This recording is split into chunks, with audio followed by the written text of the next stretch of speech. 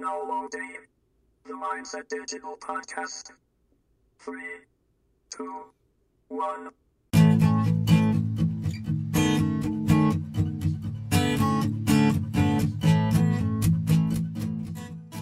Hey everybody, if you want to get notified when we have a new Mindset Digital podcast available, just text the word MSD Pod to 555-888. That's MSD Pod to 555-888, and we'll send you a text message whenever a new episode comes out. Text message and data rates may apply.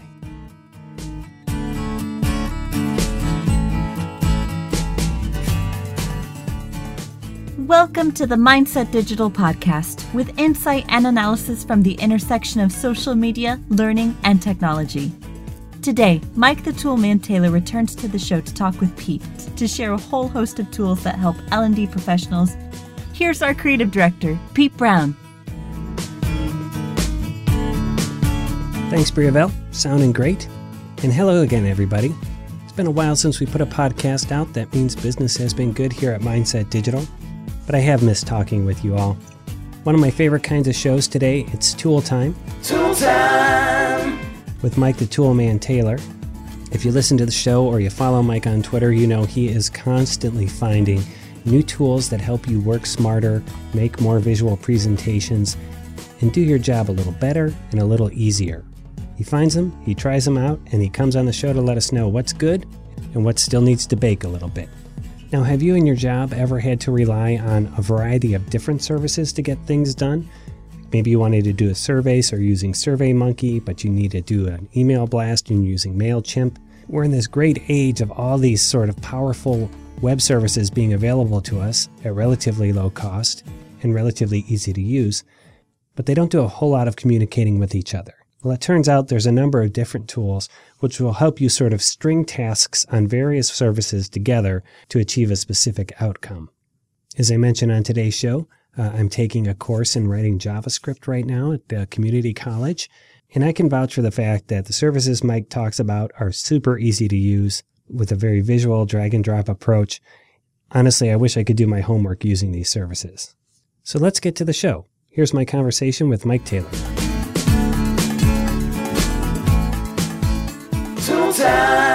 Okay, Mike Taylor's back in the studio. Mike, it's good to see you. You too, Pete. And before we get into the business of what we're talking about today, I want to say congratulations. I happen to know that your girls basketball team that you coach came away champions over the weekend. Right on. We got a rematch from the team that beat us earlier in the season, so it was a pretty nice ending to the year. And that was 12-year-olds, is that? Third and fourth grade. Third and fourth grade girls, and they are fierce. Nice. Yeah. Well, congratulations. I know Thanks. It was pretty exciting. It looked exciting on social media. They played really well, and they overcame the shortcomings of their coach. Yeah, nice. Nice. Although I like the image of like you calling a timeout and drawing up a play on a whiteboard. Yeah, I tried that once, and it didn't quite pan out. Well, I did all my coaching before you start keeping score. That was my rule with my kids. So That's you 5, you 6, and then I'm out. That's probably a good strategy. Yeah, nice. You're undefeated. Nice. So, okay, what are we talking about today? Some automation tools. Okay. So automation in the sense of I kind of look at these things as sort of plumbing for the internet. Okay. So it could also be, coding for the non-coder or that sort of thing. Okay. So there's several tools, and they're starting to crop up a little bit more frequently. But the main three that I'm familiar with, Zapier, Okay. IFTTT, Yeah. which stands for if this, then that. Yeah. And then now Microsoft has one that it's relatively new, but they're adding new tools and platforms to it. Okay. And it's called Flow. So Flow. Microsoft Flow. I haven't heard about that. Yeah. So this is a way that if you are cobbling together a bunch of different internet services to achieve a desired result, this is a way that you might be able to automate some of it. Exactly. I think one of the things you and I have in common is our lack of love for manual That's right. data copy and paste type things, Yeah. which I don't think really anybody really loves. But so these tools, if I get situation A, I want to move that data to another platform or another tool or do some sort of automated processing to it. Okay. and it's really slick. So we have used it here. Okay. For example, when we did our workshops for Nationwide, we Okay. did some social selling workshops, and the kickoff to that process was a survey, Okay. which served as a registration form. Okay.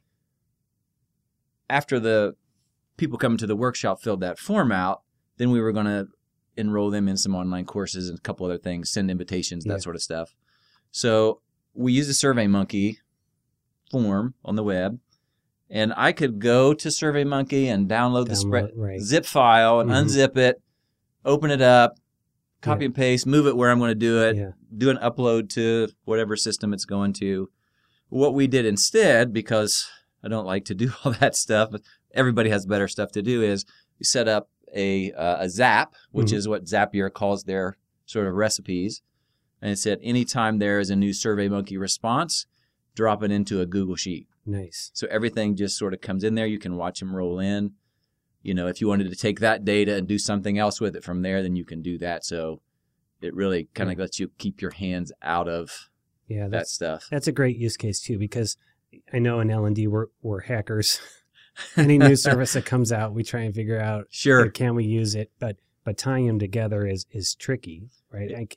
I think there's been a number of times, and I'm the last guy who should be manipulating any data.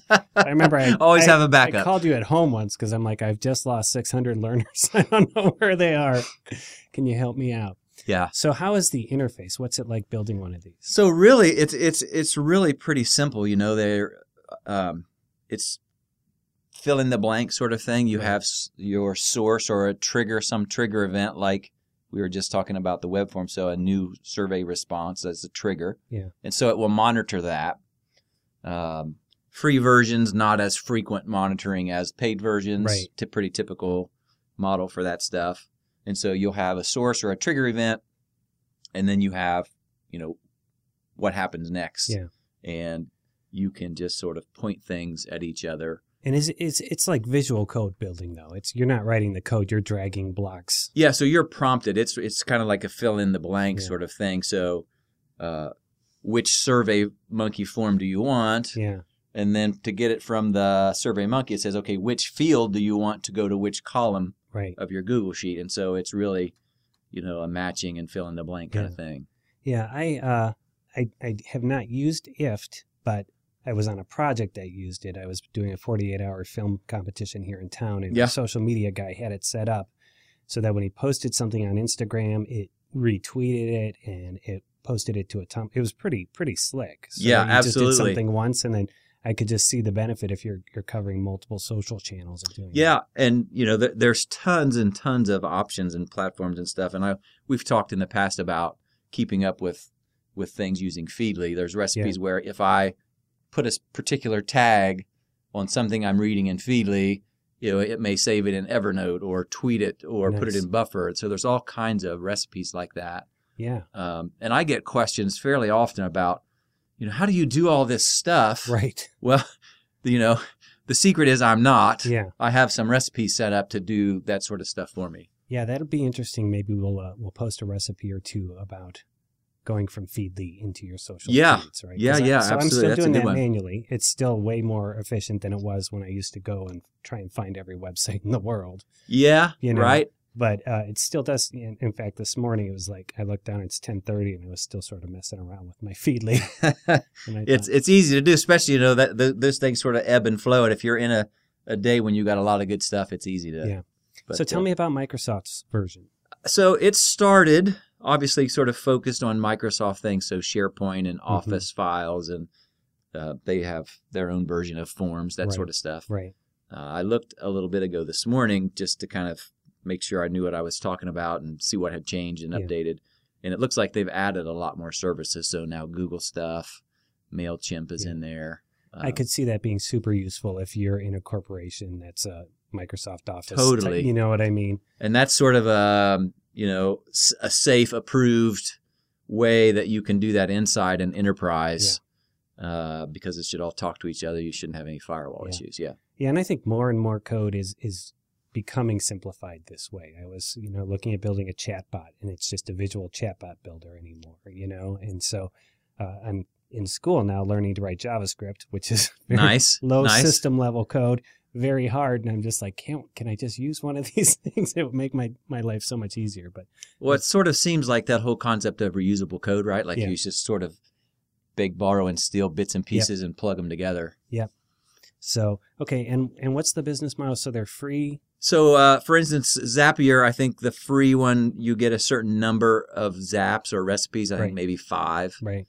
And then once you go up from there, obviously you get more of those. And I think it's going to check your data more frequently. Yeah. So at some point, it's probably going to monitor, real time Right. versus maybe the free version checks every 15 or 30 minutes or something like that. Yeah. And IFT, I think, is the same way. It's like, Similar. Yeah. Yeah, similar. And, Microsoft has free and premium things too. Just probably depends on what their partners are and what kind of agreements they have and all that kind of stuff. yeah. And then the limitation is if they don't have, so for example, right now in one of our many LMSs that we support, I need to pull some question data and I have to do it one at a time. Right? Mhm. But I don't think those services will work unless they happen to have an integration for that particular LMS. Right. Is So that- probably, unless they open an API and unless there's enough interest Right. from the public, Right. if you're the only person who has interest in using the API, unless you can use your newly learned code to Right. make it all work, Right. probably won't happen. Well, and I don't think I've had a project here where at some point the client wasn't like, why don't we do a survey before and a survey after and see how it was. And Yeah. we've been doing that and I've been doing it manually, but now I'd love to have just a online Google Sheet that I can show them. They can see the responses as well. Absolutely. So actually, Andrea and I have worked on a couple projects now where we have a pre-survey, a couple surveys in the middle, and a post-survey. And we have each of those surveys is set up with a Zap Yeah. through Zapier. And the data flows into a spreadsheet, and we put a summary on the front that looks at all the other data. Yeah. And so it's almost an automated dashboard Yeah. of what's happening with Yeah. your data. And I can't tell you, we have saved, tens and probably hundreds of hours by not having to mess with downloads and uploads and copy and paste. I have to say strategically, it's a bad move for you to come on the podcast and talk about it because otherwise we're just like, how is Mike doing all this stuff, right? You're like the miracle worker, but now, we're lifting up the hood. Well, that sort of reminds me of a sort of word of caution about, I'm always hesitant to automate things, especially, we talked about sending things from Feely to social media and stuff. Right. That always, it makes me nervous. Yep. And I always, if I'm going to do it, I'm going to just dip my toe in. I'm not going to dive in and send stuff everywhere without That's right. understanding, because I've seen a tweet in my timeline before. I'm like, I didn't tweet that. Where in the heck did that come Yeah, from? I know. And I have no idea how it got there. I know. Fortunately, it hasn't been anything bad Yeah. yet. But you got to test things, You do. and things break inevitably. So it's not Yeah, 100% foolproof, yeah, but you got to stay on top of it. it's super big time saver. It seems like almost any Twitter tool I want to use, it asks me to authorize. And as soon as it says post tweets on my behalf, I'm like, nope, Yep. and you're missing Exactly. out on a lot of good tools. But I could see the use where, okay, I've tweeted something now and I want it to go into my Instagram or onto a Snap story, something like that, without me having to do that work. I think that would be a great use case. Yeah, absolutely. So- Absolutely. Okay, so automated stuff. Once when I was a technical writer, I wrote a script that scoured code, took all the / comments out and put it into a Word document. It was slick. I couldn't believe I got it to work. But then my job became like I would click this button and it would create 600 pages of documentation, and I'd have to scan it all to make sure everything went in correctly. So for like days at a time, I'm just scrolling through Word documents. Finally, I was like, this is no way to live. I got to get out of this business. Yeah, I've done similar things like that because I just hate to sit there and touch all the stuff, and I have done some pretty extensive macros in Word to find all the do tabs that and kind turn of it into a stuff, yeah. table or vice versa, Yep. but then you always have to check it, so you can't get away from the checking part. Okay, so in the show notes, we'll have links to Zapier, to IFT, and to Microsoft Flow. Yep. Maybe some recipes, because like I know on IFT you can publish your recipe. Yeah, absolutely. You and can it's share there, those out, right? Sure. And is Zapier like that too? I think so. They've got, gosh, I think they have more than any of the other services, Yeah. at least that I've seen. Yeah, so So you can they've scroll got- through and pick them. And they add new ones. I get the email, we added 10 this week or 20 Yeah. new ones this week. So Yeah. Very yeah. cool. So that'll all be in the show notes. Anything else from you? Any basketball tips? I think your tip's pretty good. It's just don't keep scoring. You'll keep your undefeated record. That's right. And who are you thinking is going to win the March to March here? March Madness. Let's see. We did our family brackets last night, and I think I put Gonzaga and Duke in the finals Nice. and picked Gonzaga. I think that's a sentimental favorite. 'cause Yeah, I like they're a 4 seed, but they look pretty good. So. although they're not really underdogs anymore because they've been good for so long. but That's right. They're That's sort of right. the little team. They certainly had the Buckeyes number this year. So, but neither Miami nor the Bobcats made it this year. So, But I do have my grad school, so I went to grad school at San Diego State. So I've Oh, got nice. them winning a couple games and pulling an upset in one of the early rounds. that is the same with me in Kansas State. I have them pulling an upset. As much as I'd love them to move forward, I don't know that they have it. In the Oh, tank I was this sitting with my daughter filling out our bracket. She says, "Daddy, why did you pick that one?" I said, "I went to school there. I have to year. pick that one." That's absolutely right. They take your card away if you don't. All right. Well, good times. Well, Mike, thanks for coming in. I think that's a good share. It's been a while since we've had you on the show, and I'm glad. Actually, been a while since we've gotten a show out, which is a sign of good business at the Right agency, on. not so good for the podcast audience. But check those out: Zapier, IFT, and Microsoft Flow. Flow. Okay. Right on. Very good. Thanks, Mike. Good times. Okay, and once again, thanks to Mike Taylor for coming on the show. We'll be back in a couple of weeks with a new episode. We do have some new people here at Mindset Digital. I'd like to get them on the show, let you meet them all. And the digital communications revolution continues to roll forward, and we'll do our best to help keep you on top of it all. For everyone here at Mindset Digital, until next time, I'm Pete Brown, saying good times, everyone. Good times. Briavel, take us home. This episode of the Mindset Digital podcast was produced by Pete Brown and featured Mike Taylor and me, Briavel Schultz. If you like this show, please let us know by leaving a review on Apple Podcasts or reach out directly at podcast@mindsetdigital.com. To receive a text message every time we put out a new episode, text MSDPOD to 555-888 and we'll add you to the list. Some music in today's episode came from the website audionautics.com and is licensed under Creative Commons 3.0. Sound effects were sourced from freesound.org. We'll be back soon with another episode. Until then, good times, everyone. Good times.